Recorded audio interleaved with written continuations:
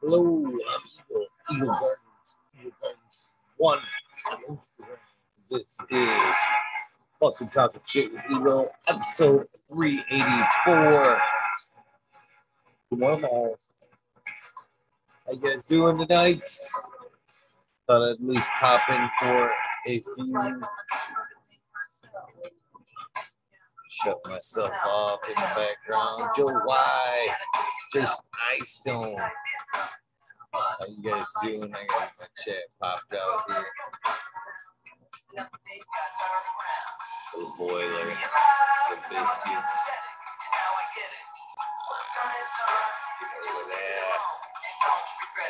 There we go.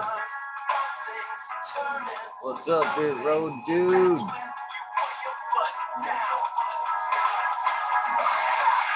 My chat going. You guys smoking on. 5 watching. Cheers. Ancient Soul Roan Red Pill.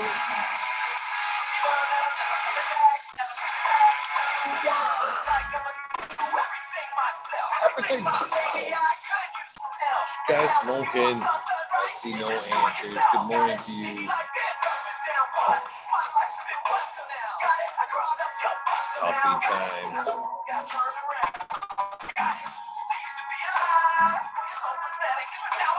Wedding cake. Sounds pretty good.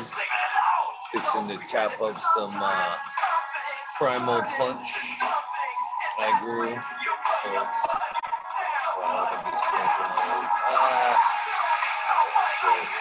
What I do? We did Silky Smooth, Bruce Banner. Sounds pretty good as well.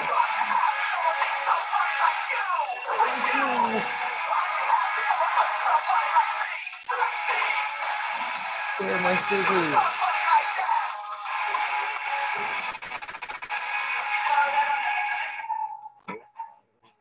What's up, got a can of seed?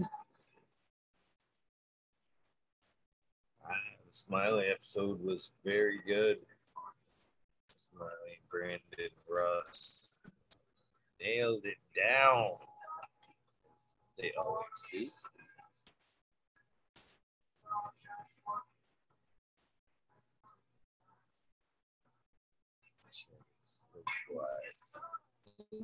Oh, shit, it's something pretty good.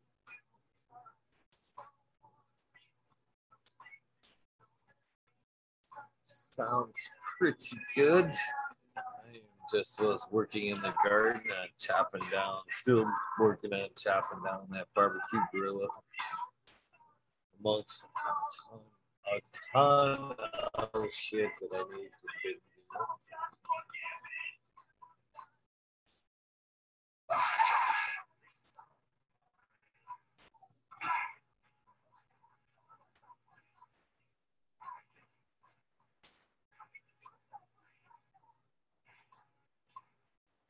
Almost ready to third one.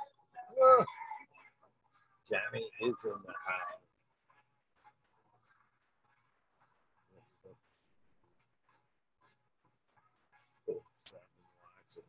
Everybody must be watching the Smiley episode. Don't blame it. Bill changed his name.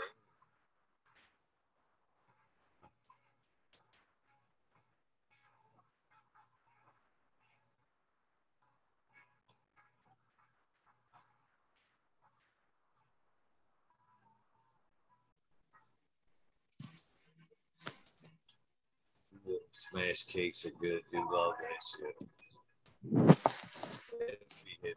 Especially the first round of smoking it. What up, Red Pill? Yo. Hey, my name. I learned how to change it. I seen that. What's I going on? called it out when he popped up, man. Dig it. Woo! Dig it. All right, no more Samsung. No more Samsung. That's what I was just going to say. No more Samsung. Oh, yeah. Feels good. Having an identity. getting it back, rather. Uh, Mm-hmm. No one will ever be confused. They're like, I can't find him on Instagram. I always forget the 710. I always just put red pill. Well, if I'm the first one to come up, if you just type red pill without the 710, then I must have done something right. Right. Algorithm favors you. That's a good thing. You think so?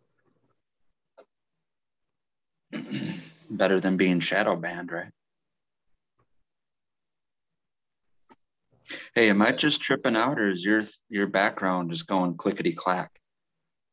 I'm seeing a whole bunch of different. Clickety clack. I should. I'm gonna look through it.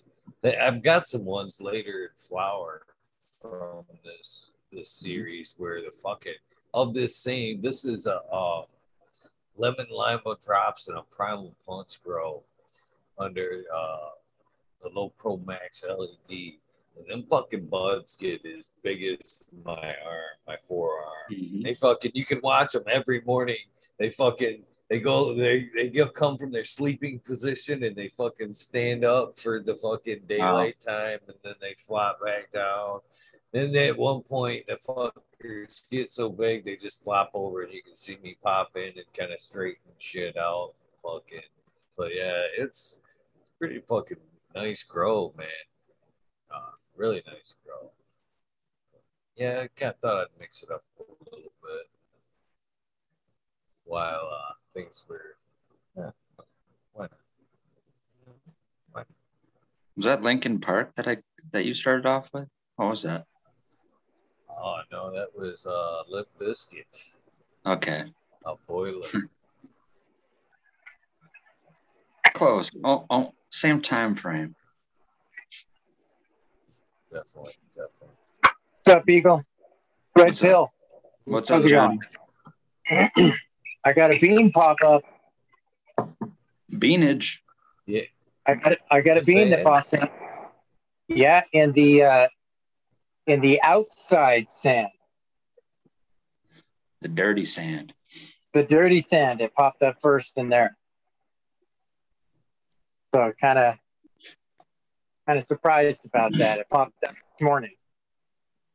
How saturated do you have to have that sand for it to stay moist on the top? Well, I basically just moisten the sand just so that it's not soupy. You know what I'm saying? It's just moist.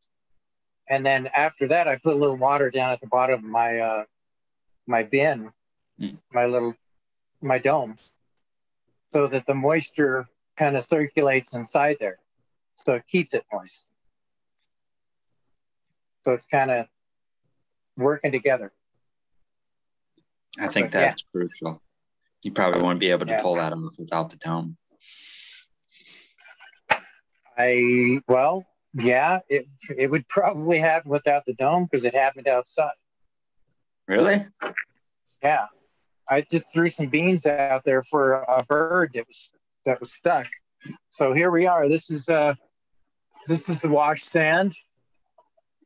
Nothing showed up there. And there's the outside sand. And you see a little guy right there? Yep. So I've got one showing up in here already. So that's pretty cool. The experiment is working. So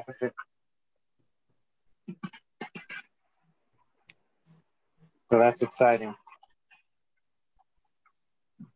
I like it when stuff comes together like that, you know?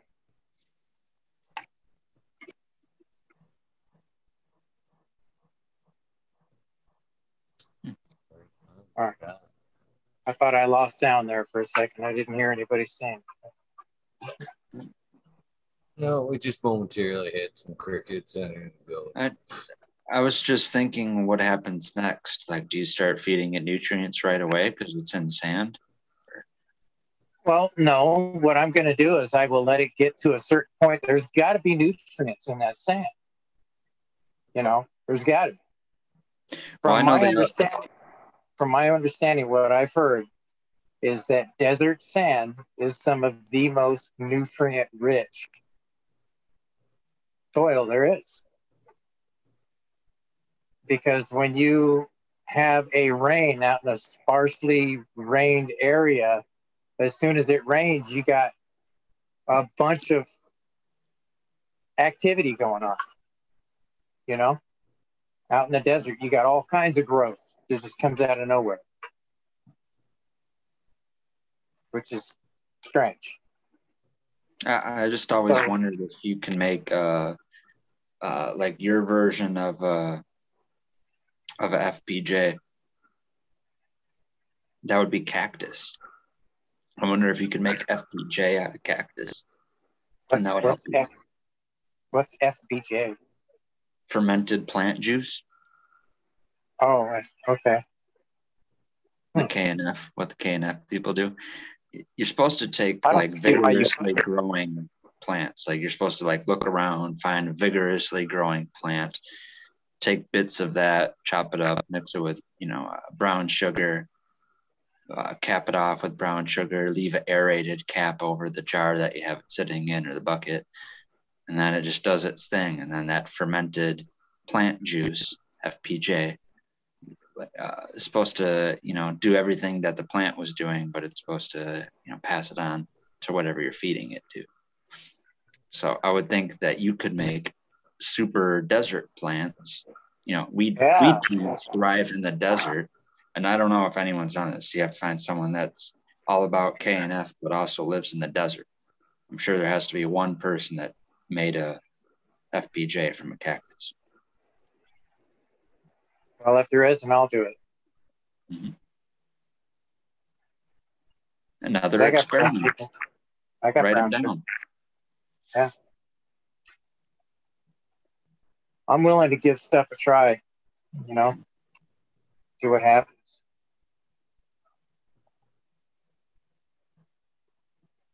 Yeah, I like doing that kind of crap.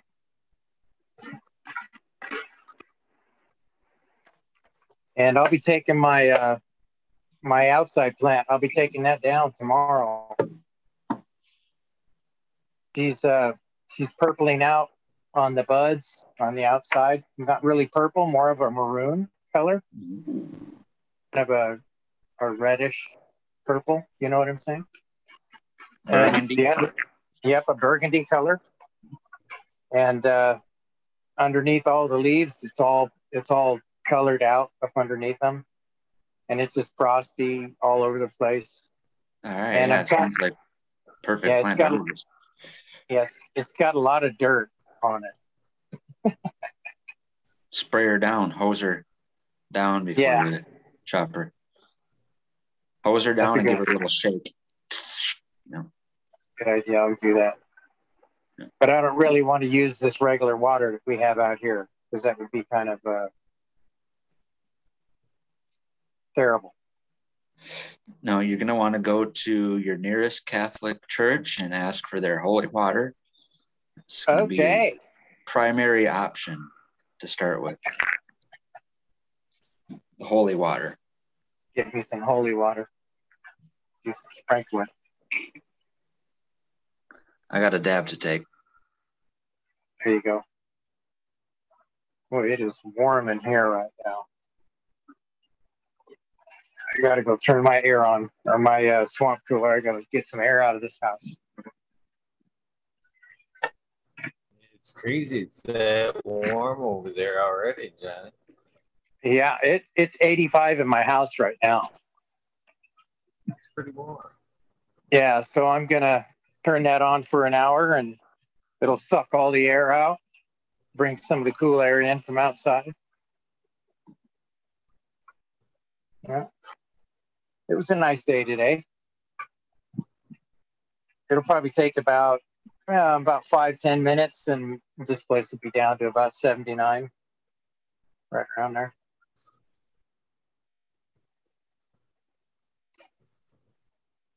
So what you smoking on tonight, Eagle?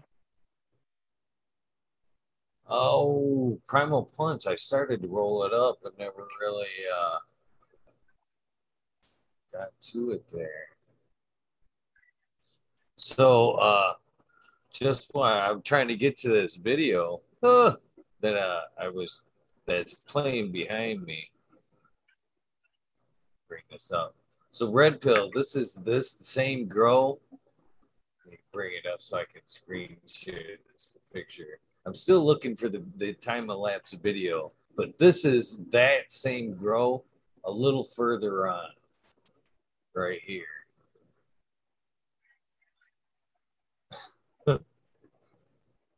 I mean, it was Wow.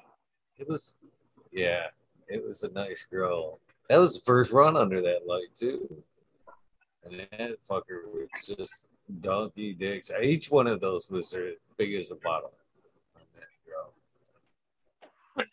That's one light going across the 4x8. Yeah, that's a low, that's a 660. Wow. Low Pro Max 660 there.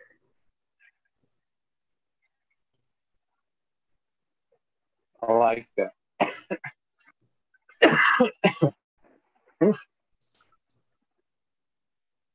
Some fresh cured Gone Dog Mimosa that I cut down a few days back. Got an early sample out of the container. Oh, nice. Here's another shot for representative of that grow. How big those buds are. Oh yeah. Not too shabby. Not too shabby at all.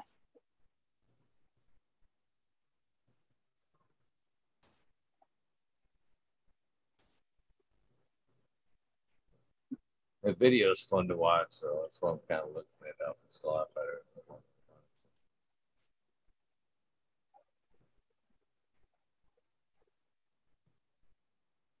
Yeah, so Smiley threw it down today. He always does. Yeah, it was a good show, man. I got up this afternoon. I started running around doing some stuff and getting busy, getting some things done. And then I looked at the clock and I said, oh, shoot, I'm late. Because I'm just not used to it being that early, you know? So I jumped on. It was already halfway done. Yeah. Let's go back and watch it. I think that's where a lot of us are right now, is rewatching that. Yeah. Yeah. I'm glad a subject got brought up without me having to ask a question, because I know Brandon's kind of he's got his own opinion about, or he's doing stuff with trichoderma that in the last few months / all the research or the stuff that I've been listening to in the past few months to a year, there's been like negative things said about trichoderma, which is weird because it used to be part of the microbe regimen that I was feeding. And I used to think that was half the reason why my plants were doing good, is because I found 1 out of 3 microbe supplements.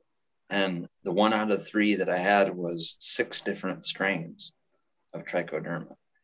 And I was thinking like, oh, trichoderma is a good one. It's the best. It's better than all the subtilis and all the bacteria strains. So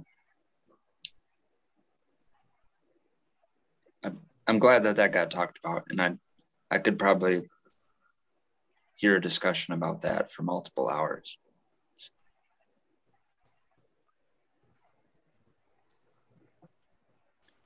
I caught about half of it myself. Yeah. So what are they saying about that stuff? What are they saying that's bad about it? Well, that's what I mean. It didn't go into like super long detailed thing, but it definitely sounded like Brandon had to specify that it's like one certain whatever, I don't want to say strain if that's not the correct terminology, but it's one specific trichoderma that he's using that is really good. So I just needed more like a deeper discussion about how beneficial is trichoderma. Are there negative side effects to it? Because I've heard people bring that up, and I don't know enough about the biology of those microorganisms enough other than to hear that there's two opposite opinions. I've heard people say that they're good. I've heard people say that they're bad. I used to think that they were good based on the results that I would see in using, like I said, I got carried away with microbes at one time. I was using Azos, Mycos, Roots organism, Piranha, Tarantula, and Voodoo Juice. Right. The Piranha was the one that had 6 different strains of trichoderma. And it wasn't even advanced nutrients. It was like before advanced nutrients started selling it. And it was like a certain doctor's proprietary formulation of it. And like I said, they had the Tarantula, which was all their subtilis strains. Supposedly their Voodoo Juice was either 1 or 2 different subtilis strains that were the only information that they could have done testing on in the place in the world. They couldn't do it like in America or Canada. Supposedly they conducted studies in Israel that they were okay with, because Israel is pretty progressive in marijuana or medical marijuana research. Yeah, they are. Anywho, the Voodoo Juice was supposedly formulated there because that was a place that they could use actual subtilis strains that were like supposedly co-evolved or supposed to be living on the surface of cannabis roots. Now, I don't know how far deep that science goes, but like I said, based on the results I saw, I could only conclude that it was because I was using such a heavy amount of microbes and such a diversity of microbes. Like I said, there's 6 different inputs. There's nitrogen fixing, there's mycorrhizal, there was beneficial fungi in the form of trichodermal, beneficial bacteria in the form of the Tarantula and Voodoo Juice. What I got brought up on, or the information that I first learned, was you can't overdo it on microbes. I don't know if that's true or if other people have more, like I said, in-depth research in knowing that. But I thought the more diverse and the more abundant your soil biology is, the better you're doing, regardless of if you're in a sand, silt, clay mixture or a super soil mixture, regardless of that. It's just the amount of soil biology you have living, the highest amount of living organisms you have in your soil is what I thought was the best thing. So trichoderma, good or bad? To be continued. Yeah. Sounds interesting. Mm-hmm. So when it comes to the KNF of the outside plants that you were talking about, I wonder if some of the tumbleweed style of weeds that we have out here would be something that would be beneficial, because they grow in just about, very sparse water, My guess would be when they're in their seedling form, before they desiccate and come out of the ground and roll around, right? Oh, yeah, you get those seedlings, when they're younger. They're probably full of hormones. Yeah, that's probably a really good thing to use. And when I moved out to Colorado, that was actually, it's the same as when I saw my very first palm tree in real life when I went out west, right? I was like, there's a real palm tree. No, I knew I was in the West when I moved to Colorado, and I would do the whole going to Colorado, back to Wisconsin, from Wisconsin back to Colorado. When you're in Kansas and you're in Nebraska, you're in Colorado, and you see them damn tumbleweeds blowing by. And to You me, know, you're not in Kansas anymore. my mind went to Looney Tunes. I was automatically transported in the realm of the Roadrunner and the Wile E. Coyote. And I'm like, yes, this is real. It's not just a cartoon. There's really tumbleweeds. And like serious, the ones that are like 6 foot in diameter and blowing across the middle of the road. And you got to like turn around. Oh, yeah. Yeah, there's times where there's a whole herd of them that will pass across the road. Not just one. I'm talking like 12. Yeah, I mean, like, and they're bouncing. You can feel them bouncing like a basketball, like right across the fucking ground. It's crazy. And you don't want to really get hit by one of those because they're kind of spiny. No. Good thing we were in a car, but still, same thing. Like to see a fucking tumbleweed up to the windshield of a truck. Right? Yeah. That's a good size. Mm-hmm. Same thing with the little ooby doobies or whatever they're called. Those haboobies. Is that literally what they're called? Haboobies? The little desert twister cyclones that all form little desert. Yeah, we call them dirt devils. Dirt devils. Yeah, because they're a devil. Once they come across, I mean, if you have your window open and it comes across, it's going to fill your car up with dirt. I've seen that too. Like literally, like it looks cartoony. It literally looks like a Tasmanian devil spinning around. Yeah. And we're like, what the fuck is that? And it literally looked like the smallest tornado you've ever seen. And you can see like the little cyclone of wind and literal like those, you know, those like clumps of dirt that are like hard like a rock, but if you squish them, they all like disintegrate. Yeah. It was like 25 of those in a whirlwind that was maybe like 5 or 6 feet tall, following the side of the road. Oh, that's a trip. Yeah. Yeah, I see them out here all the time when I'm going out to Boulder City. There's a big a dry lake bed out there, and they have a lot of solar arrays lined up out there and stuff. And you go out there in certain times during the summer, and you get a nice good wind kicking up, and it'll come through that little valley, and you'll have 2 or 3 of those suckers spinning around down in there. You know? Mm-hmm. Really cool. When I was, I was about 16. No, I wasn't 16. I was about 15. I would say, yeah, around 15. My dad and I and my cousin were selling tools on a street corner that we had rented. We'd rented a corner lot. So we had tools set up on blankets, new tools, and all kinds of different stuff. And we had a little iron-on display on a cardboard display set up, and it's iron-on for T-shirts, you know. So it's each one of them had their own little baggie in it, you know, and it had the little iron-on thing inside of it. It was plastic, you know, wrapped and all. We're sitting there, and all of a sudden, man, it just seemed like out of nowhere, we had a twister come through. It was dirt devil, but this was in the city of Portland, Oregon.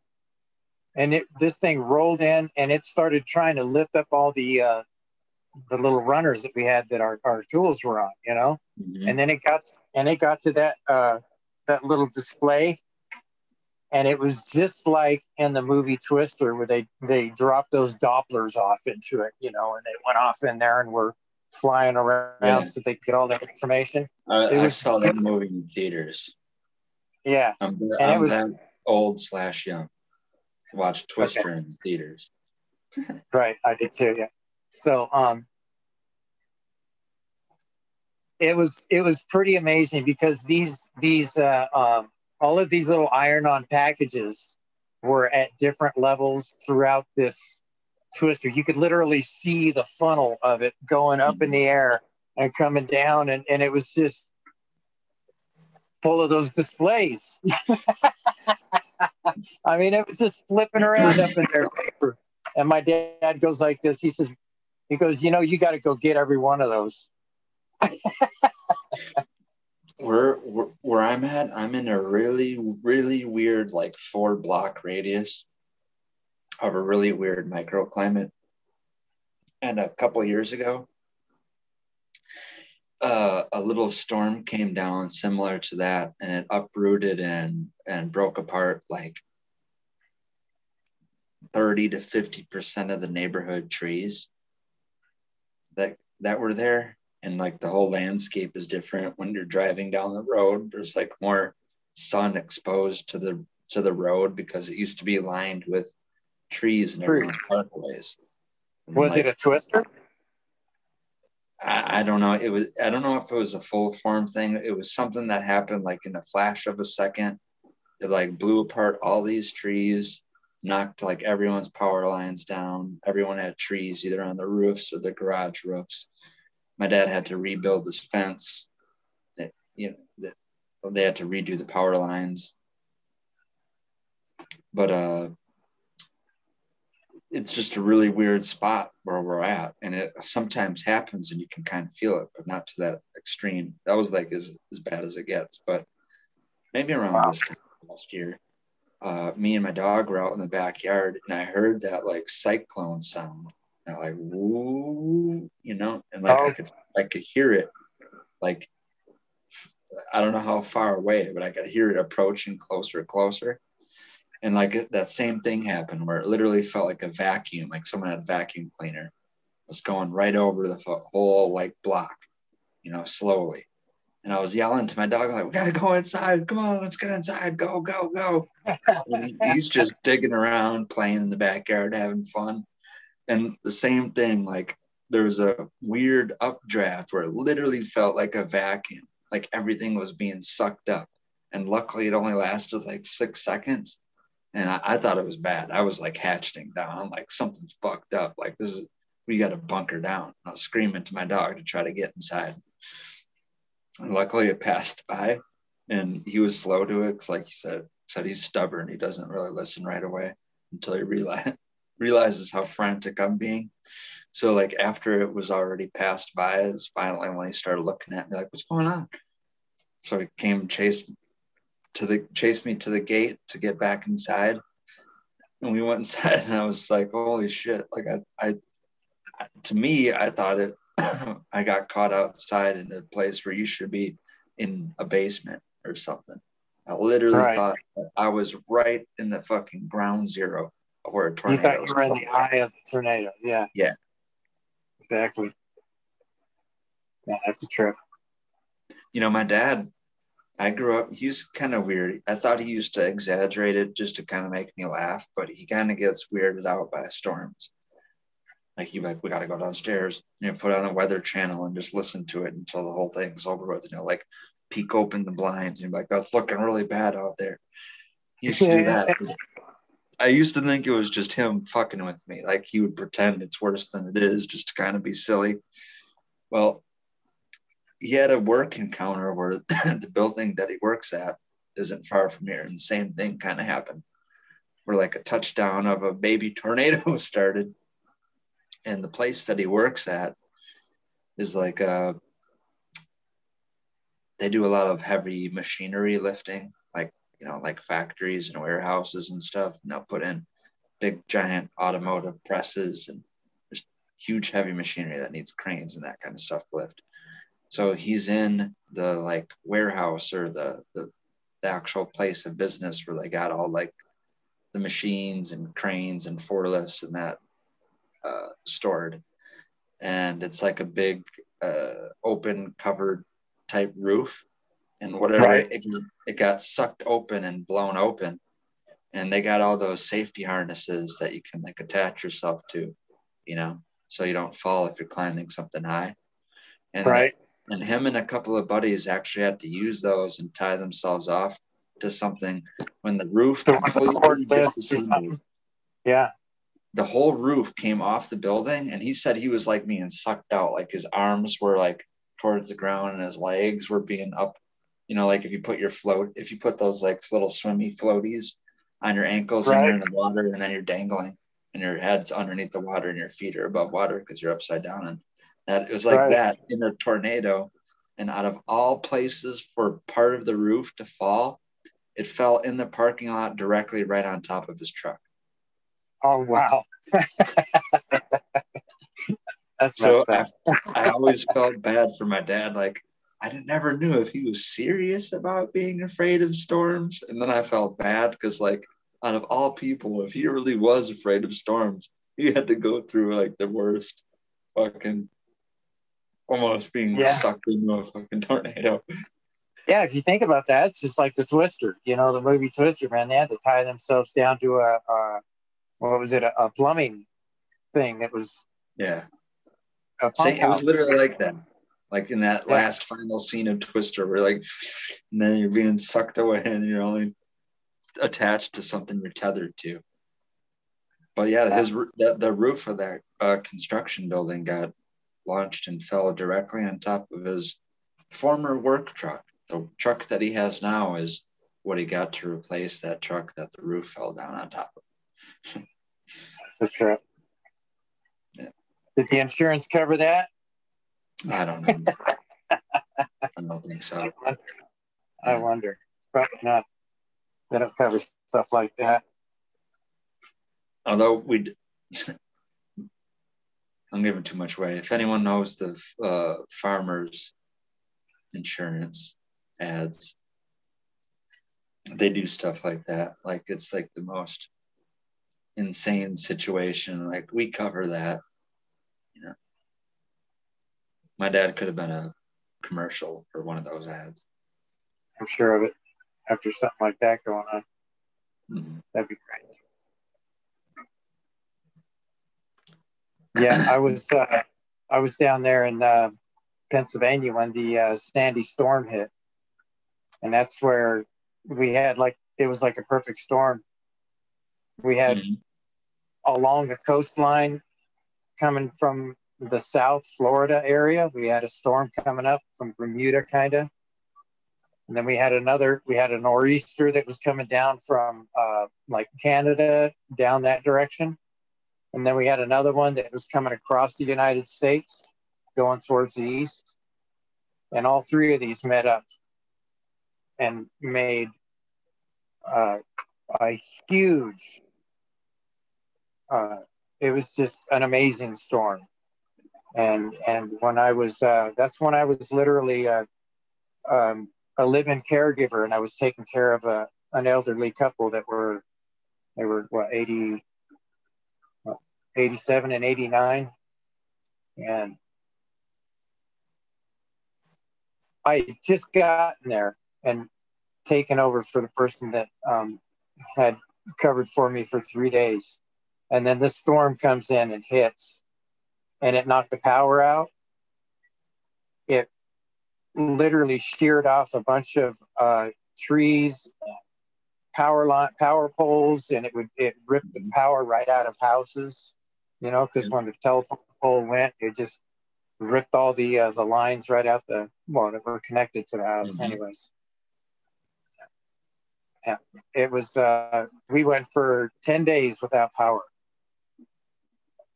Wow. And during that time, we had a generator delivered, a barbecue, and a few other things. And it was kind of like camping inside the house, you know? that 10 days makes a situation we had literally 3 times worse. But we I don't forget what year it was. It was snow, and there was a foot of snow outside too. I want to say maybe it was like it was either 99, 2000, 2001, 2002, in that kind of range, between 99 and 2002, where we had a crazy 4th of July storm on 4th of July. And it did the same thing. It knocked all the lines out, and everyone was without power for like 4 days, 3-4 days. Some people were probably out more than that, but we got our power back in 3-4 days. I think maybe some people were more than 10 days without electricity, but one of those totally unpredicted, weatherman didn't say shit, you know, type situations. That was a totally destructive storm. And yeah, I've seen a lot of it too. Like when I lived in Colorado Springs, I've never seen more hail in my entire life. Like 2.5 inches of hail that comes down like in a 7 to 15 minute time frame. Yeah, Like that's really weird. Completely blue sky during monsoon season. This time right now, when monsoon season hits, you have totally blue skies up until about noon, 12:30, and then more so towards the beginning of monsoon season, towards later. But it usually introduces itself in the form of hail, and like once a week or a couple times a week, it just comes down like that. Like Colorado Springs and other places have to be among the highest in insurance for hailstorm and shit like that. Yeah, in Oregon, we had tons of hail all the time up in Portland, Oregon. Just come out of nowhere. And boy, that didn't take long to cool the house down. I actually had the water going in the pump.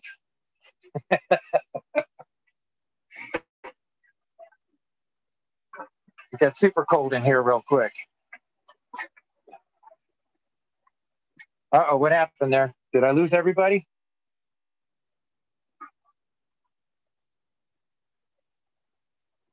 No, all right, Red Pill, what'd you do? Just walked away.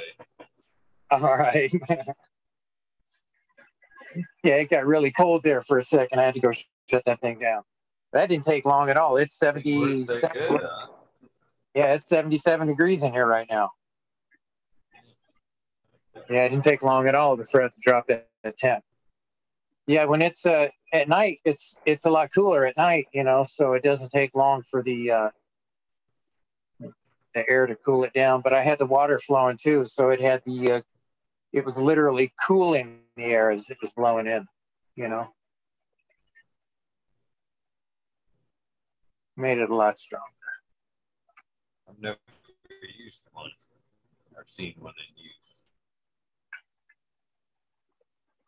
Yeah, Tao, the American one, being in New York, I'm sure he has some stories about that Sandy storm, because it literally ripped up the New York shore and the Jersey shore. I mean, it took it away. Eroded the whole beach. That would have been an awesome time to go down there and do some metal detecting. Find some old stuff. That reminded me of this. I've seen this video. It kind of went around virally, and I don't know how much research went into it, like from people that were seriously inquisitive. But if people remember that, I think 2004 tsunami, when that happened. Indonesia? Yeah, a lot of people, like fucking 300,000 people. Well, it washed away part of a mountain. Yeah. It also washed up like tens of species of aquatic animals that have never even been seen or documented. So that's kind of what you said. Washed them up offshore, you mean? Oh yeah, like weird ass, like the weirdest looking, like sea monster, Loch Ness monster type shit that you've seen. Like weird creatures that they're in the ocean, and they're in a part of the ocean that's totally undisturbed except for that event that literally washed them up. Yeah, that was a freaky event. I remember when that happened, I was listening to the After Dark show with George Norrie, and they literally announced Coast to Coast. Yeah, Coast to Coast, and they announced it on there. And I told people at work, because I worked in a warehouse, and we did the graveyard shift, So it was 1 o'clock in the morning or close to that, 12, something like that. That's when I got the news, and I told people, yeah, there's a tsunami that just happened, and everybody thought I was full of shit. And when they found out next day, they were surprised that I was able to get that news to them. But they were always like to know if Red Pill extracts his own turds. Not currently, but Ideally, I could have a setup like that. I have had distillation setups that I use to recover alcohol from doing, and it's a simple distillation setup. It's very crude compared to like a rotovap or other more sophisticated scientific things, but I would just use it to DIY. It's DIY, but my whole thing was when I used to de-wax with alcohol, my whole thing was how do you get rid of the alcohol without decarboxylating? I still wanted shatter when I was de-waxing, so I had to devise a scheme how to recover alcohol. Well, recovering the alcohol was a beneficial thing, but my whole thing was getting rid of the solvent without having to boil it, because alcohol, it's 173 degrees where it evaporates. And if you're just letting a solvent extracted, solution sit there and bubble away at 173 degrees, depending on how much alcohol you have there, if it takes 2-3 hours, then you just decarboxylated all your damn THC. It's never going to be shattering. Yeah, that makes sense. So with the simple distillation setup, I had it set up, and it takes too long. It takes like 7 hours to redistill like 150 milliliters of ethanol. So it's not as effective as a rotovap or a rotary evaporation setup. And those cost anywhere, unless they got cheaper since I lived, they cost anywhere starting from $750 to $900 and then up for a 1 liter setup. And a 1 liter, when you do roto evaporation, 1 liter technically means 500 milliliters, because with boiling flasks and distillation, you only fill them up to 50% capacity. But what's the homogenizer used for in that kind of process? Did you say homogenized? Yeah, a homogenizer. It separates shit. It's one of those two types things of you might either think of as like, it might be another name for a magnetic stir plate. That's what you mean? Yeah. Or it's a separatory flask or funnel. That's where it's like a funnel thing, and phases of things that are in separate densities, they'll separate, and you'll have a bottom or a top layer, and then you can drain off the bottom and separate. I think it's kind of something like that, because it's supposed to be for separations of different stuff. But I no, on one of those. Other than just straight up BHO extraction, I haven't ever done like a steam distillation exclusively just to pull off terps.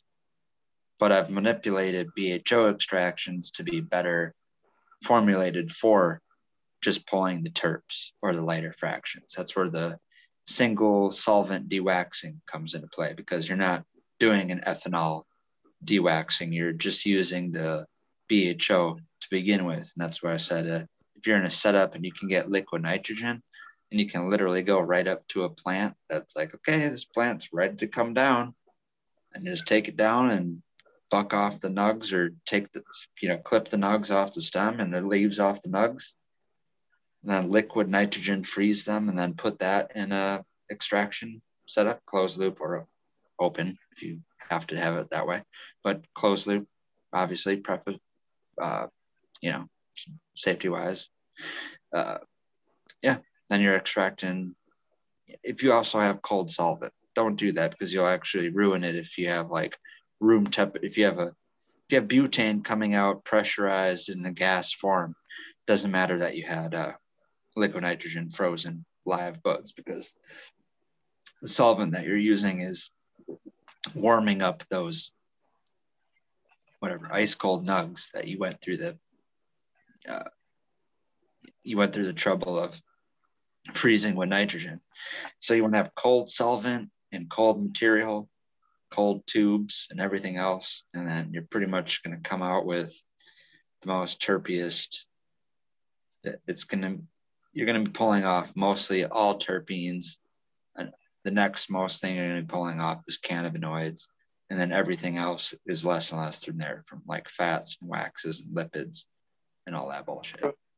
So is that how you make shatter and stuff like that? Or what? That wouldn't come out as shatter, because now that even though you do, you don't what have would be the end product of that? with this, because you don't have the problem, like I said, with accidentally boiling away or decarboxylating while you're boiling away ethanol. This is kind of the opposite, to where you're conserving every bit of THCA that was still there, but because the function of that process is pulling off such a heavy terpene fraction, now you're ending up with kind of more like that saucy, more liquidy stuff. That would be your kind of the sauce thing, or it kind of moves if you tilt the jar, or it's in that like wet applesauce kind of texture. Right. But the beauty of that is it's not decarboxylated.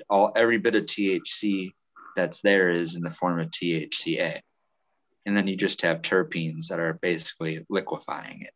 So that's the stuff that you want to use for like the sauce pens or the live resin cartridges and that kind of shit, because you don't have to dilute it with any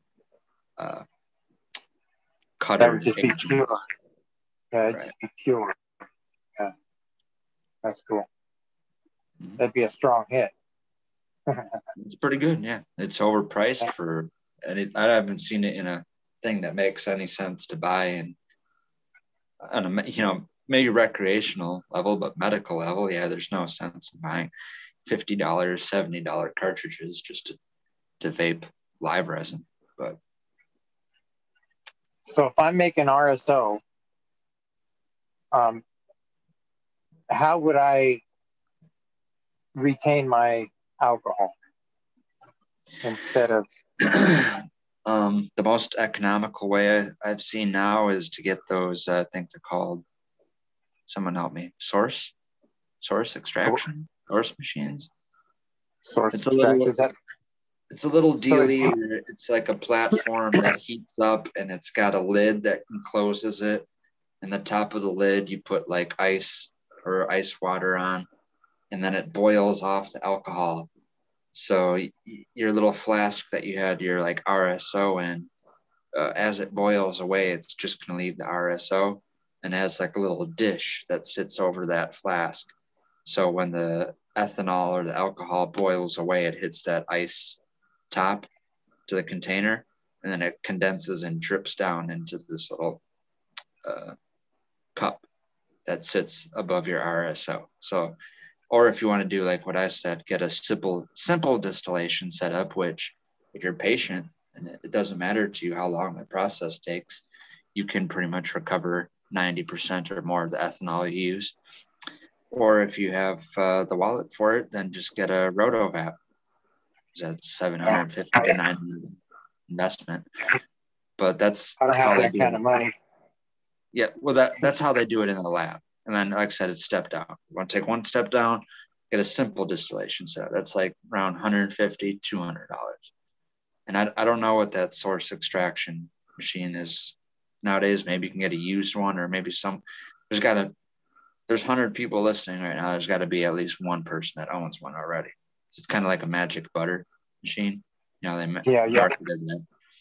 So yeah, they have a easy whatever tabletop or whatever plug and play version of a way to recover ethanol through doing RSO.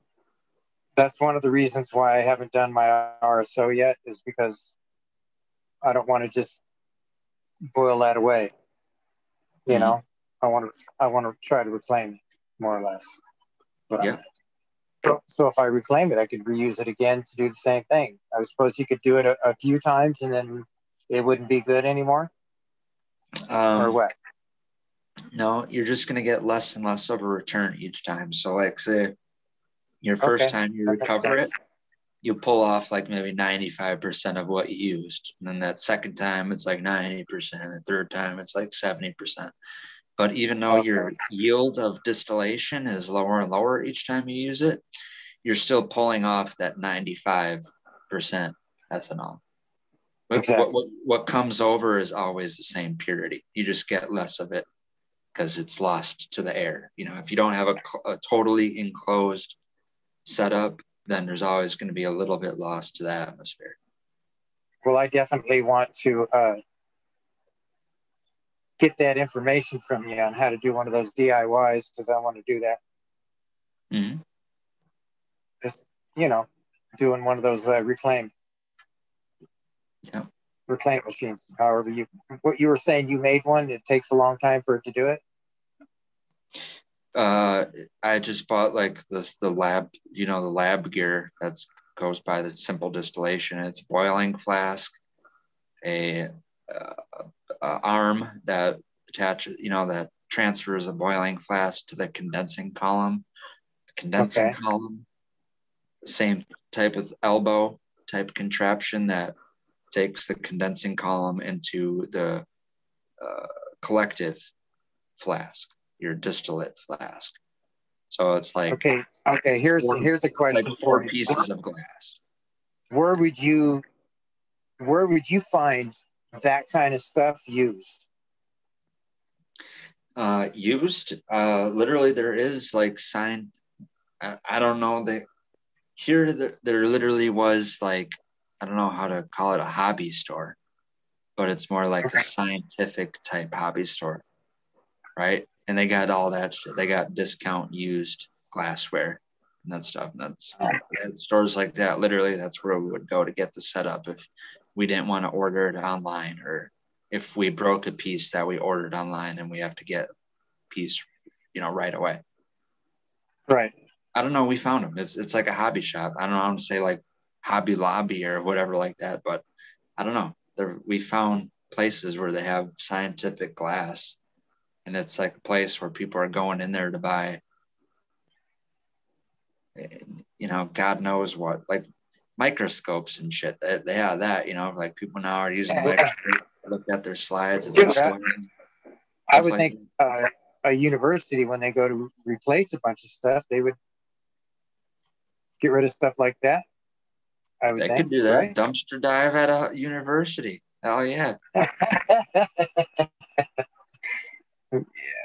Dumpster dive at a university. That's funny. You think they'd just throw that away? Yeah, and now it's snapping into me. I can recall Eagle saying that he didn't take advantage of the tip that you led him on about a super sale on stuff. So if you're resourceful for that, you're going to eventually find what I'm talking about. You're going to find whatever wholesale scientific glass or resale. Yeah, you're giving me ideas where to look, Yeah. Give me ideas. Yeah. So I'll definitely. Now, a lot of stuff they got is like super basic, like just little flasks and like graduated cylinders and that kind of shit. But if, they got more technical lab glassware stuff too. But yeah, you can piece together a distillation setup, and then pretty easily, like I said, if you're not using a vacuum, it takes a little bit longer. It's a lot slower process to recover all your ethanol, but you'll get a little bit of it. Now a vacuum is just I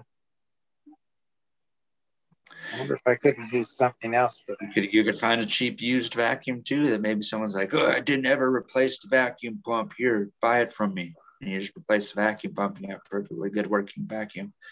Then yeah, you can vacuum distill the ethanol, and it comes off even faster and at a lower temperature.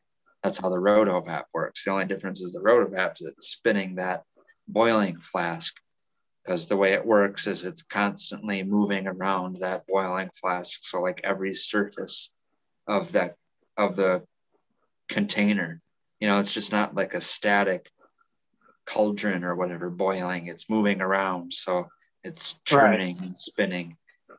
It's an even magnetic thing at the bottom that's spinning everything.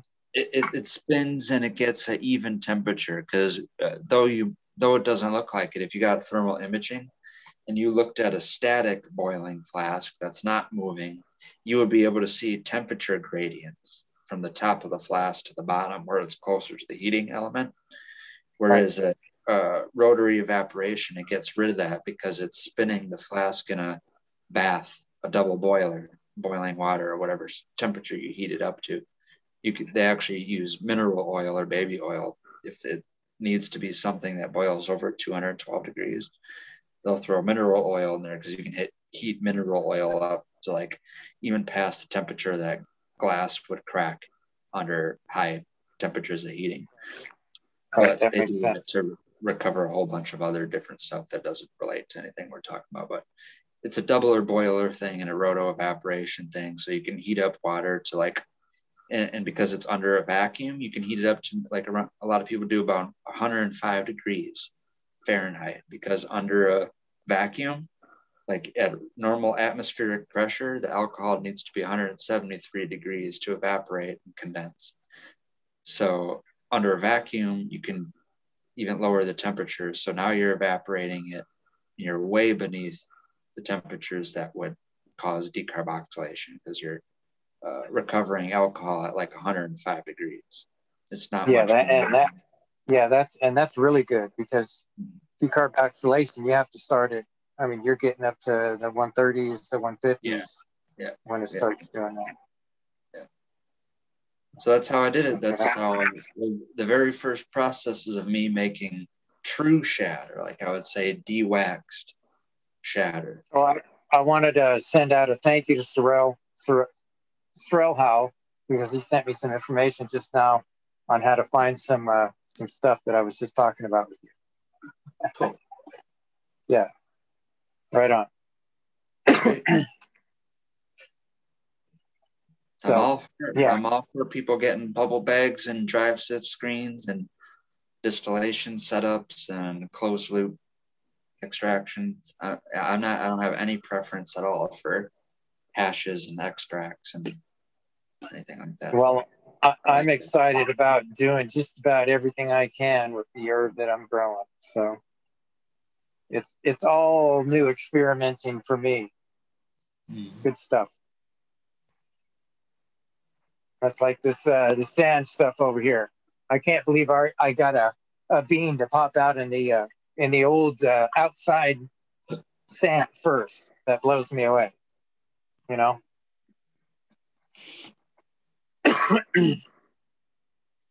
I think it's time for another hit.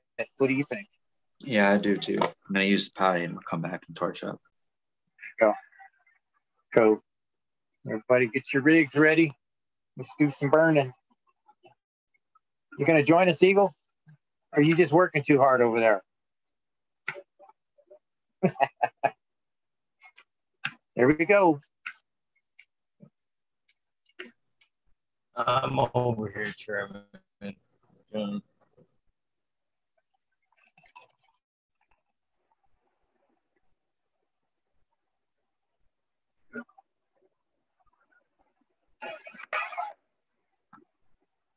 Oh yeah, that's good. That's it, right? So what are you cutting on tonight, Eagle? What you trimming up? Is that the Gorilla barbecue Gorilla? Is that what you're doing? Yep. I didn't get to it last night. Brain around and shit all day. I got a full day tomorrow. Yeah, you can't help yourself when it's nice outside, right? It's hard to stay inside. But yeah. Plus, I think I'm gonna start putting the garden a little bit more in front of shit. So trying to get her lined up. No sense in being on camera talking shit when there's work to be done. Yeah, I understand that. Yep. Yeah, I'll be taking this one here down, this Puckerberry Knockout. I'll be taking this one down tomorrow too. She's ready. She bulked up for an extra week and a half, 2 weeks. And she got nice and thick. A bunch of extra sprouts coming out of it. Super smelly and sticky. Loving it.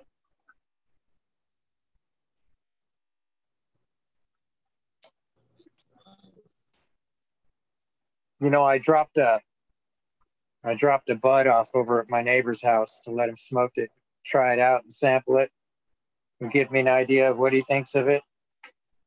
And he came back and he said, how come it's not like the dispensary bud? And I looked at him and I said, what do you mean a dispensary bud? And he goes, well, it's not super dense and hard and this and that. And I says, well, it's the way the bud grows, you know. I think maybe they're using extra, I don't know, nutrients or something to cause that to happen. But I just laughed and I says, well, I'm not growing for a dispensary. I'm growing for myself. And I says, I don't have a problem with any of the weed that I smoke or grow. So I kind of laughed at him. Everybody thinks it should be the weed should be a certain way or something.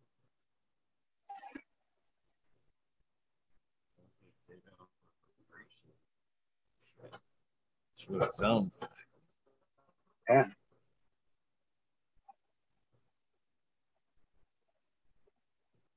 So I thought that was kind of strange.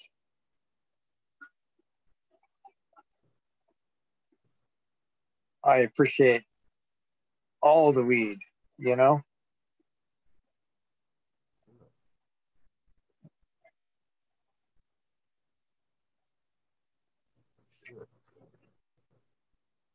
That's good stuff. Just got a seed out of one of my buds that I didn't get any beans out of.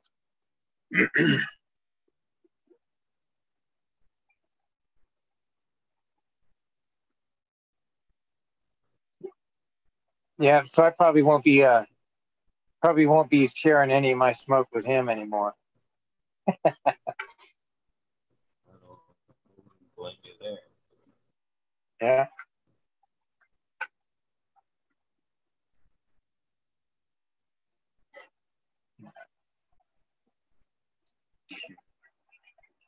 Yeah, so I got 2 plants coming down tomorrow. That'll be good. So you say I should hose that thing off before I bring it in? Because I've got a container inside here that I wash my plant off with, dunk it down inside of it, you know, do the dip in the RO water. Well, this is where I would say I have literally no experience with, and it's your climate, so you're gonna have to big boy it and figure out the best way to do it, because I have no idea how to handle that situation. Yeah, I haven't ever had. I've only grown outdoor weed in Wisconsin, and it's hot and humid in the summer. We don't have dirt and dust flying around, so yeah, it was definitely dusty weed.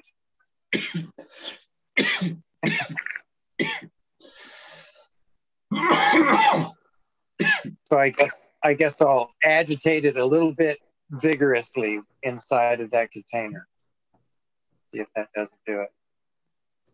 I mean, the way I would do it is literally just like a shake, like just shake it dry, like dunk it, just shake it, and then not agitate, not doing no damn butter. Oh no, I'm not talking about doing that. When I'm talking about agitating, I'm talking about going in and up and down.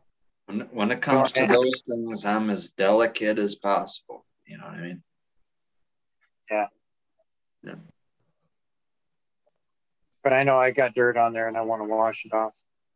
I don't want to smoke that. That's why I said if you could find like a gentle sprayer, that's just the way I would do it. As I'm cutting it down, I would just spray it down. Yeah. If you have something that's like gentle and that you don't want to use high pressure like. Oh no. Yeah. But for some reason, I feel more safer than spraying than dunking. Why is that? Because I've never done either one of them, and I feel like the spraying is something that is quicker to dry and is less. What is that? Well, I know you'd be worried about mold. Well, it's not even that. It's just how much is there any sponge effect to just slowly dunking a plant in water? Does it like sit there and go, straw it up like that? So that's why I would think that spraying it and shaking it off lightly is better and would do the same. It would be just as effective as, it's like the same as thing like with a shower and a bath. I used to think that, a bath wasn't that bad. And you'd be like, you're dirty. You're just sitting in your fucking dirt bath. You got to take a shower. That's cleaner. So now I'm thinking that same mentality, like, is dunking it? Sure, that washes the dirt off, but does spraying it, does shower? What works better, a bath or a shower? Spraying it off first might be a better way to go. Yeah. Because I am going to do a dunk, though, because I saw Mystic Grower doing that, and she does that on all of her oak, and she's never had an issue with it. Not only that, it kind of cleans it up a little bit. Now, I do have people in my family that if I were growing their medicine, they've had problems. They have certain respiratory issues. That's their number one ailment. But they still like to use cannabis. And it's funny because they don't mind smoking it. So it's like, there's something that the number one reason why you need to medicate is because of your lungs, but you're still smoking it. And, that seems like they'd be more into the edibles. Where they're at, they can kind of get away with it. And then they've came here to the States. This is a cousin of mine in Europe. He's came here to the States on vacation, and he's smoked Mexican brickweed that someone thought it would be a good idea to give him. Right?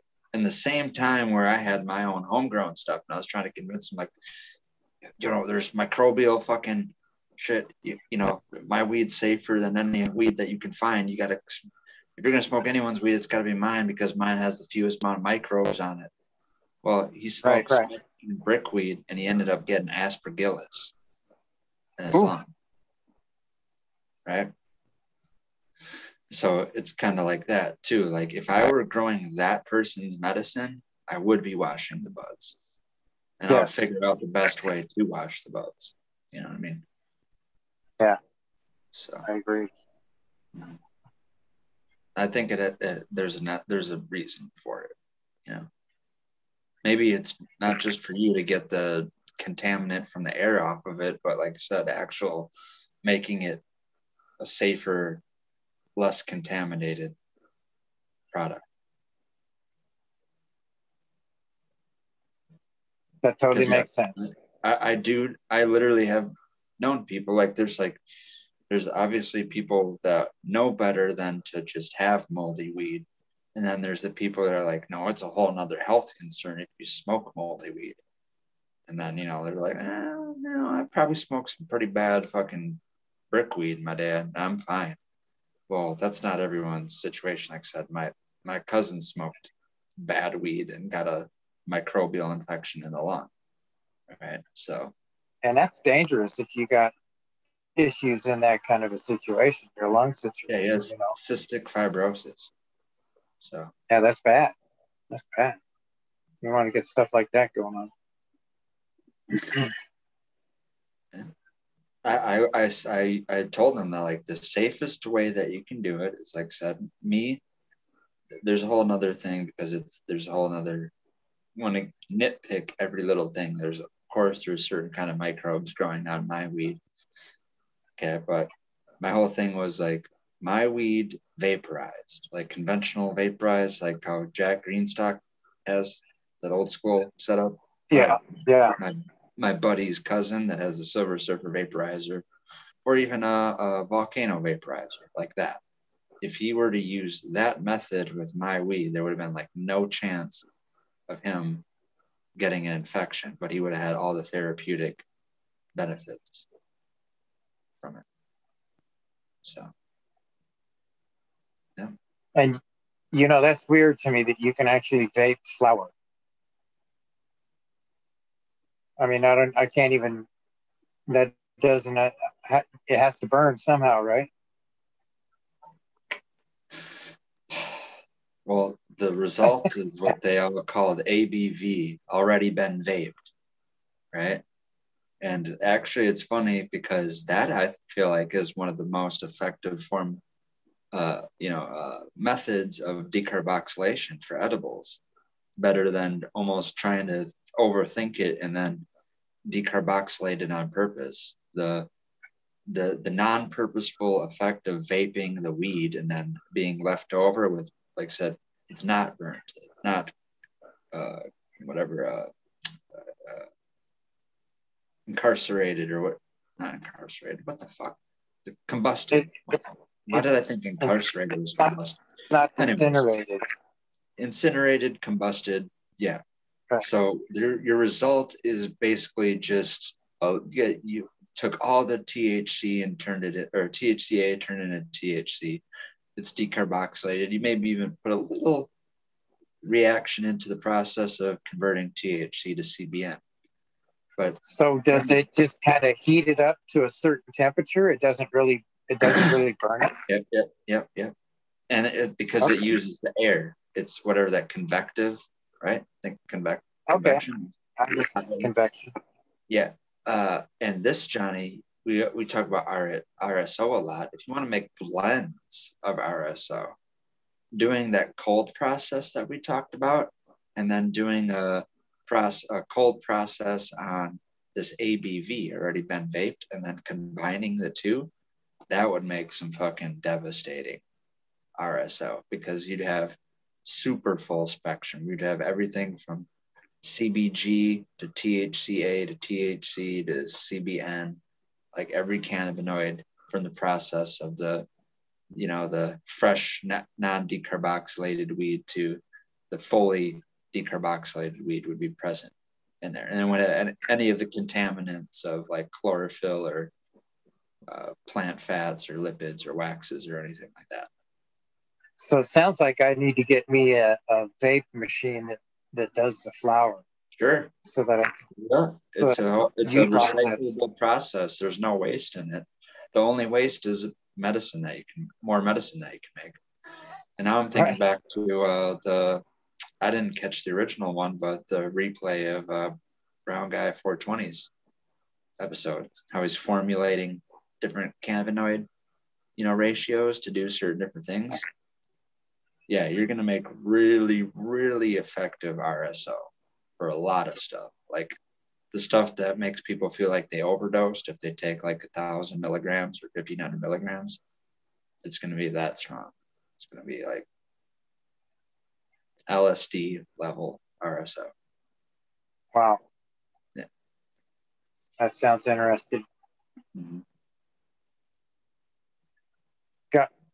Got my little wheels turning inside my head. A couple of hamsters are busy right now getting some stuff together.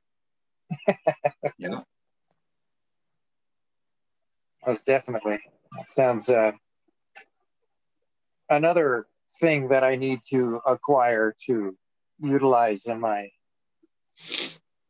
Felix's bag of tricks.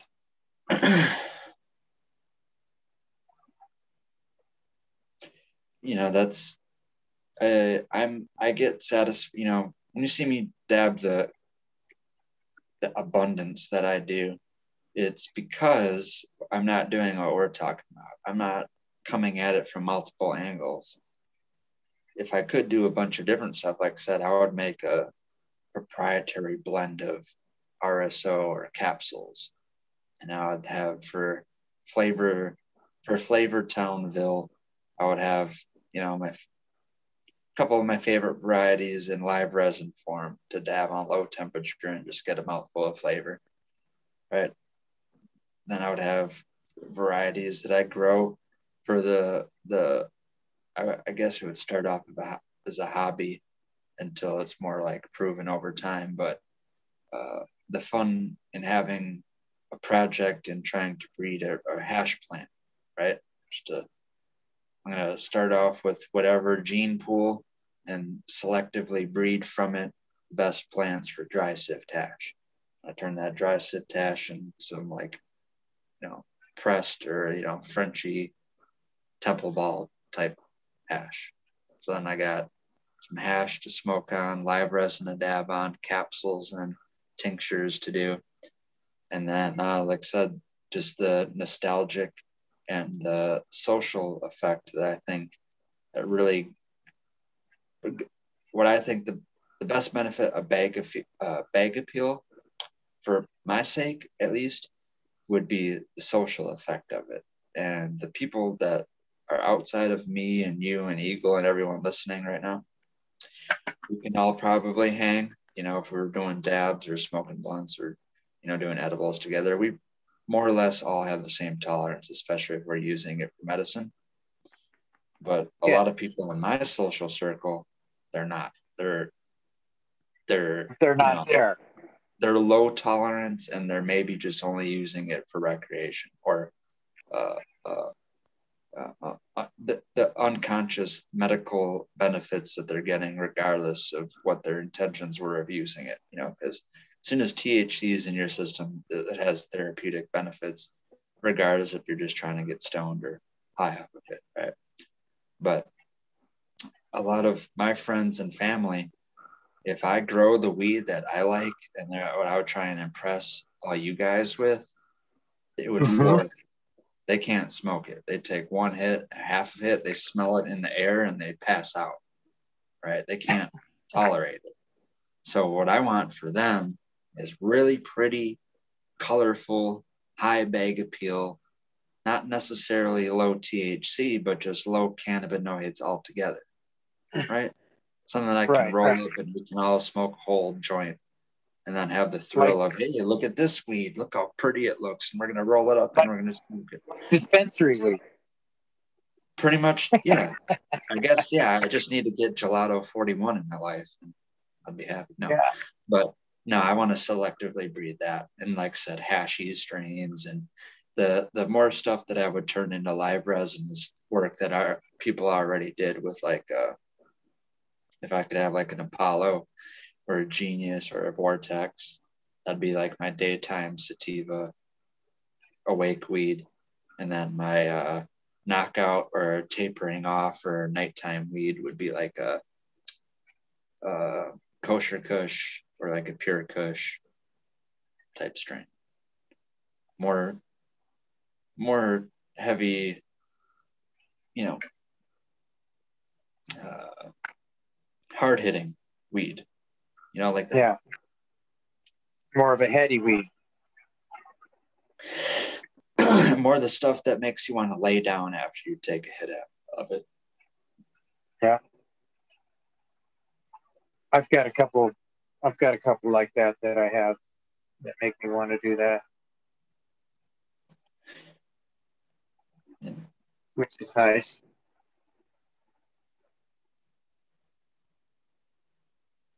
Sorry about that. I had a major yawn right there. I'm going to take another hit right here.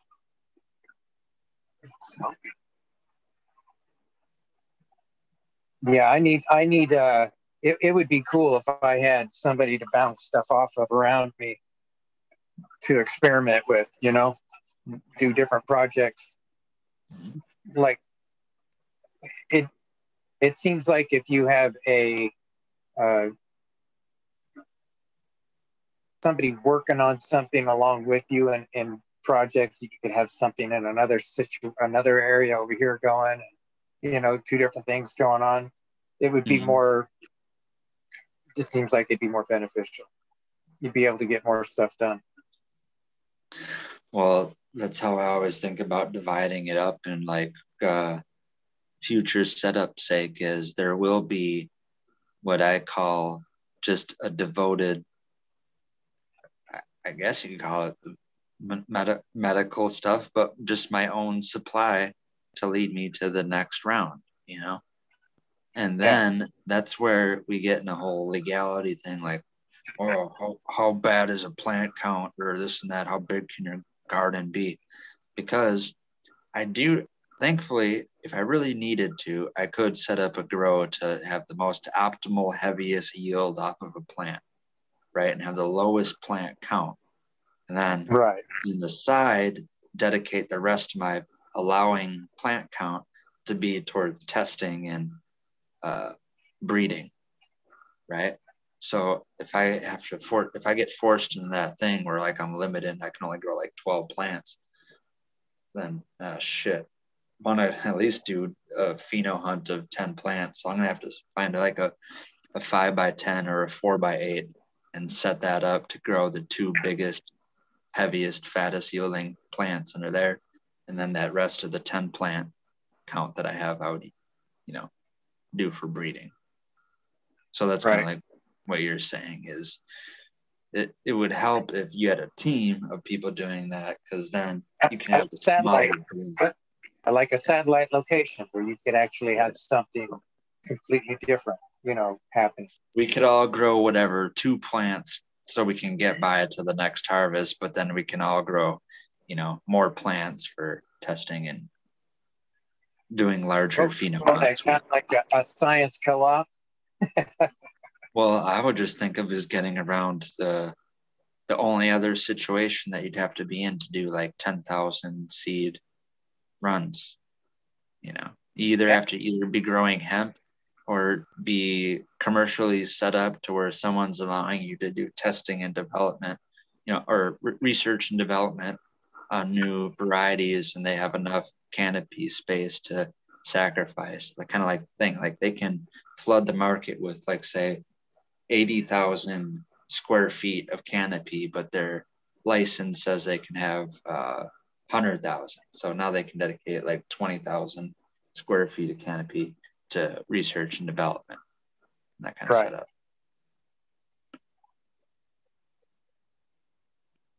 Yeah, I always enjoyed science when I was in school, doing those little projects and doing all that shit.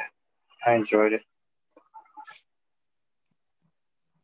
I don't know if I got much out of it, but it was fun. I felt like I was, playing stuff, playing games when I was in there doing shit. Mm-hmm.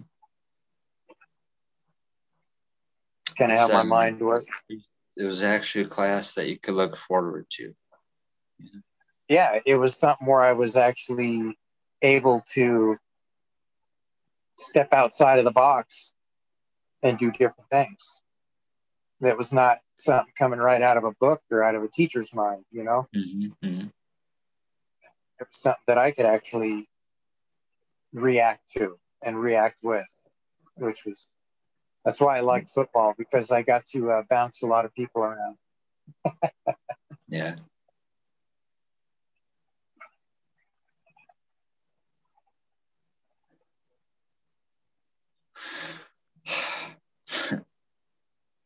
I just reflected the time that I did play sports, it was just more, like I said, it's a social thing.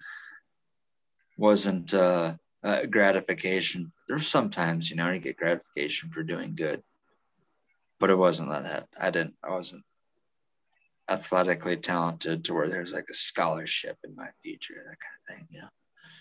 Oh, there was no scholarship in my future, but I just played like I was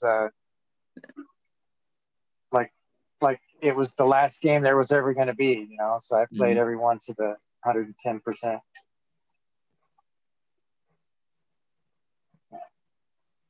Enjoyed that. Competitive. I was very competitive as a child. I think it helps you to develop different points of view.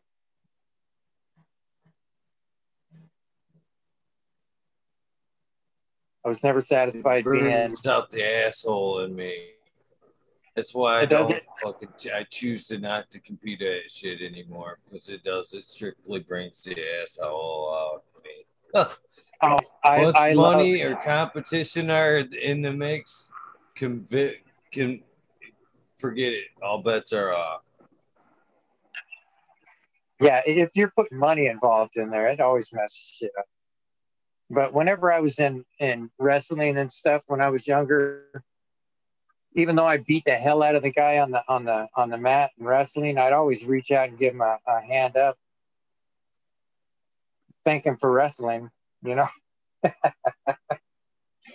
it was a sportsman kind of a thing, So it was always I always looked at every time that I wrestled as a growing experience for me to learn something different.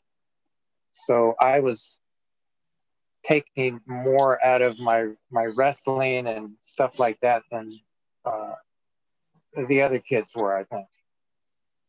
I was using them to learn by, more or less. They were a tool. The only sport I competed in was basketball. And it ended up being a thing where the first year that I got into it was pretty fun. We didn't do good at all in the regular season, but the way that the playoffs were set up is it was round robin. So you didn't have to have like a winning a winning record to get into the playoffs. Every team got in the playoffs and it was a single elimination out. Well, anywho, in this time in life, my dad still owned a bar, and this is Wisconsin, so somehow it was like okayed that post-season, like celebration, like my dad rented out the bar and all the adults brought the kids to my dad's bar, and we had a basketball team celebration party after that. Well, I didn't know this at the time, but all the other teams and like other kids that I went to school with, and like I said, this was like small teams, like 8 to 10 kids per team. And it was spread across a couple different schools in middle school, like 3 or 4 different schools, excuse me. So like, like you would go to school with people, but you were all on different teams, like 3, 4 kids were on one team, 3, 4 kids were on another team. Well, through that first season and the second season, people figured out that we had the best team and like the best coach and like the happiest atmosphere and the best practices and that. And I didn't know that all the other teams were getting like basically abused and yelled at. It wasn't as fun as it was on our team. So I played 2 seasons and I forget what happened. My dad like tried to discipline me for doing something. I think I got into trouble, and my dad didn't let me play a third year, which would have been our 8th grade year. Well, that year, like everyone had it with the teams that they were on. So like all my friends ended up moving on to the team that I was on, and it was like a super team, like how NBA teams are now, where there's like 3 all-stars on one starting lineup. Somehow, the dream team. Yeah, our team became that, and the year I didn't play, our team went to the championship and won.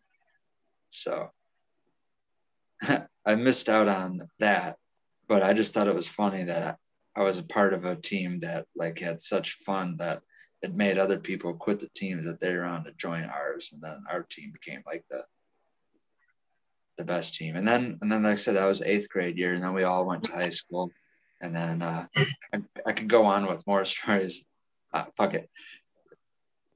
Fast forward 4 years in the senior year, this basketball group that I grew up with were really good. Our high school was dope. Our graduating year, we went to state.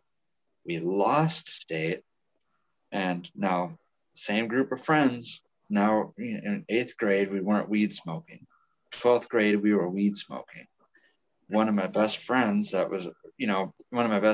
we smoked with that was on the team, before he hopped on the bus and went to play that state game, we were on lunch break or skipping class to go to the location that we went to smoke weed, right?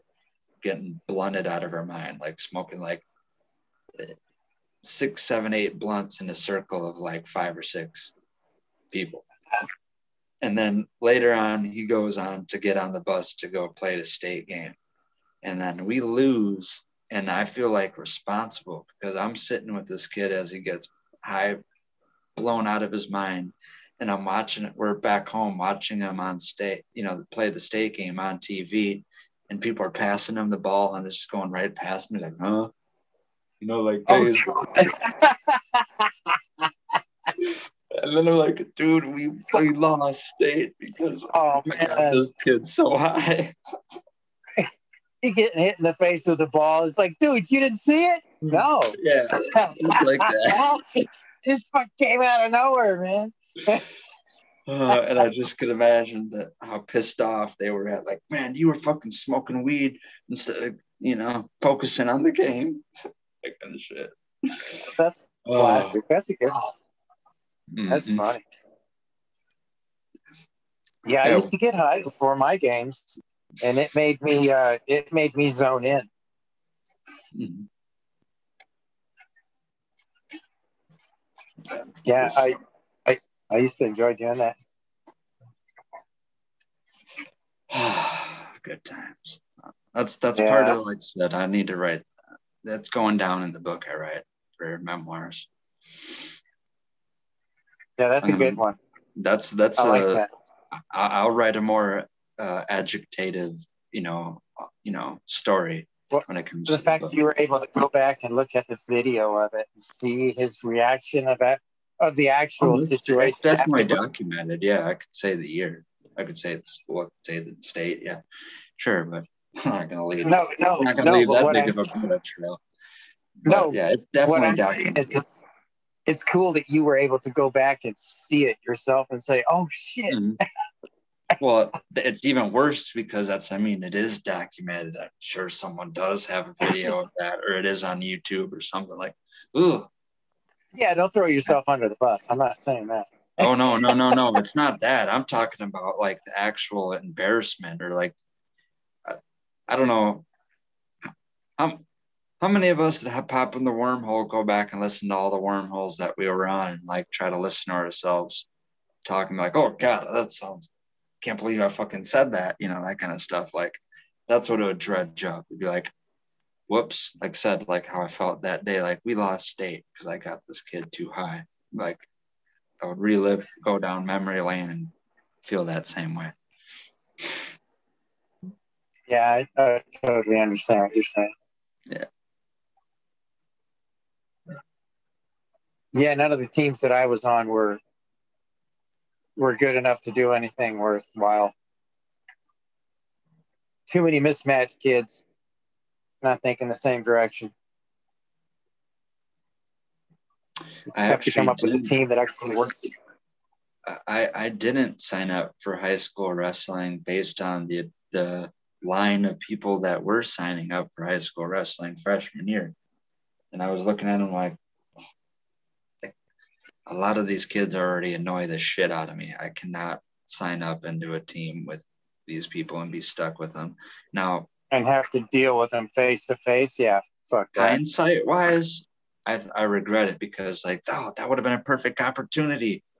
You got to put people in each other's places. Like, it would have been the opportunity. Like, I'm annoyed with this person. I don't like the way they act. I don't like the way they treat me. I don't like the things they say. If we're in the same weight class, and then that's a perfect chance to go up against one another. Right. Right. I didn't think of it back then. I didn't want to deal with it just because I was turned off with the, the atmosphere, the persona that these loudmouth people had. So I was like, oh, it's too much of a turnoff. I can't deal with this person in a stretched out time frame that it is. Like, I can only take 5 minutes with this person before I'm annoyed. I can't sign up for something where I'm going to be practicing and doing stuff, 2, 4, multiple hours with. That was the whole thing. The mindset I was in, like, too annoyed to deal with this person. I'm out. Then again, if you'd have done that, you probably would have turned that person from a foe to a friend, possibly. Either that or just got more pissed off and, like, in the middle of wrestling, just start fighting each other. Yeah. That's my mindset. Like, we're not going to just wrestle. We're going to start punching each other at some point. Yeah. If you knew where to look. You knew where to look. not even gonna give any clues. You could actually find me in a bunch of papers for wrestling. I was actually really good. I played some pretty good football too, but they coincide with each other, and you can only keep that up for so long. Yeah, before you have to choose one or the other. Wrestling one. Yeah. Mm. I use the wrestling as an extra workout tool for my football. Now, I definitely continued with the powerlifting. That didn't stop because that came along with it. You had like access to the weight gym. Room. Yep. Yeah. So I continued on with that. I did like that, and that is part of it. You don't have to wrestle. There was an actual powerlifting, whatever sport or a class or something. Yeah, a class. A thing to compete in. That should have been my avenue because I did like that. I used that, whatever that leg machine is, where you do the leg extends, straight forward, sitting and push that fucking thing. That was maxed out to that fucking 250-pound stack. The whole stack. I was doing like 8 to 10 reps. I don't know why, but I really got strong legs in high school. That was the easiest weight machine to manipulate. That was fun stuff. Mm-hmm. Yeah, at this one school that I went to in high school, we actually had a trampoline, and they let us go in there and mess around on it from time to time. It scared the shit out of me. I got so freaking high. I almost had a heart attack. I had to stop. I had height issues after that. You know what I'm saying? Falling.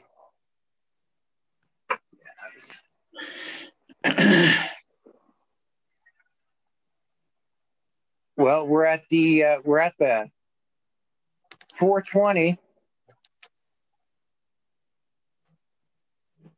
Probably burn a little bit more and play that song and let Eagle get into his final stuff. Well, now I'm doing a farewell dab.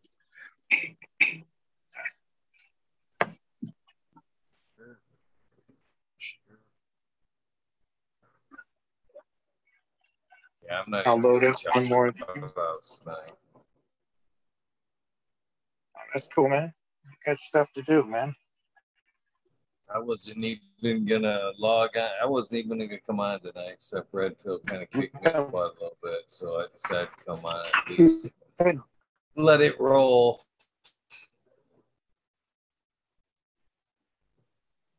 Before I seen that you actually went live, I was gonna say like, hey, I'm excited. I figured out how to fix my name.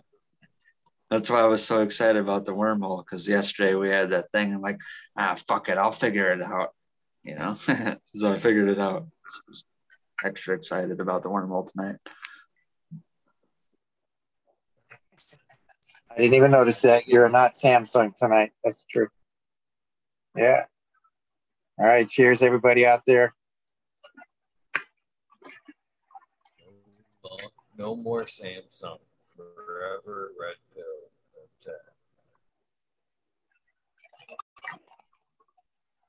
You never know, Red Pill. Some days, just for fun, when I'm in that kind of funny mood, I might just change it back to say Samsung, just for funsies' sake, for the night. Just like I used to change it to Red Pill, I may occasionally change it back to Samsung, just for funsies' sake. That's good. Oh, man. Woo. That was a good hit. I'm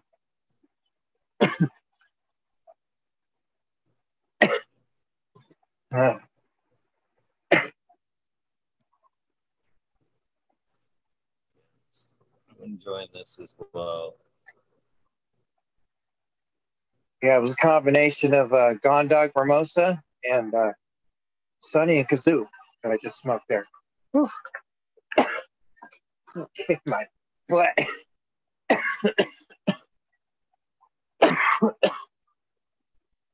Sorry for all the coughing.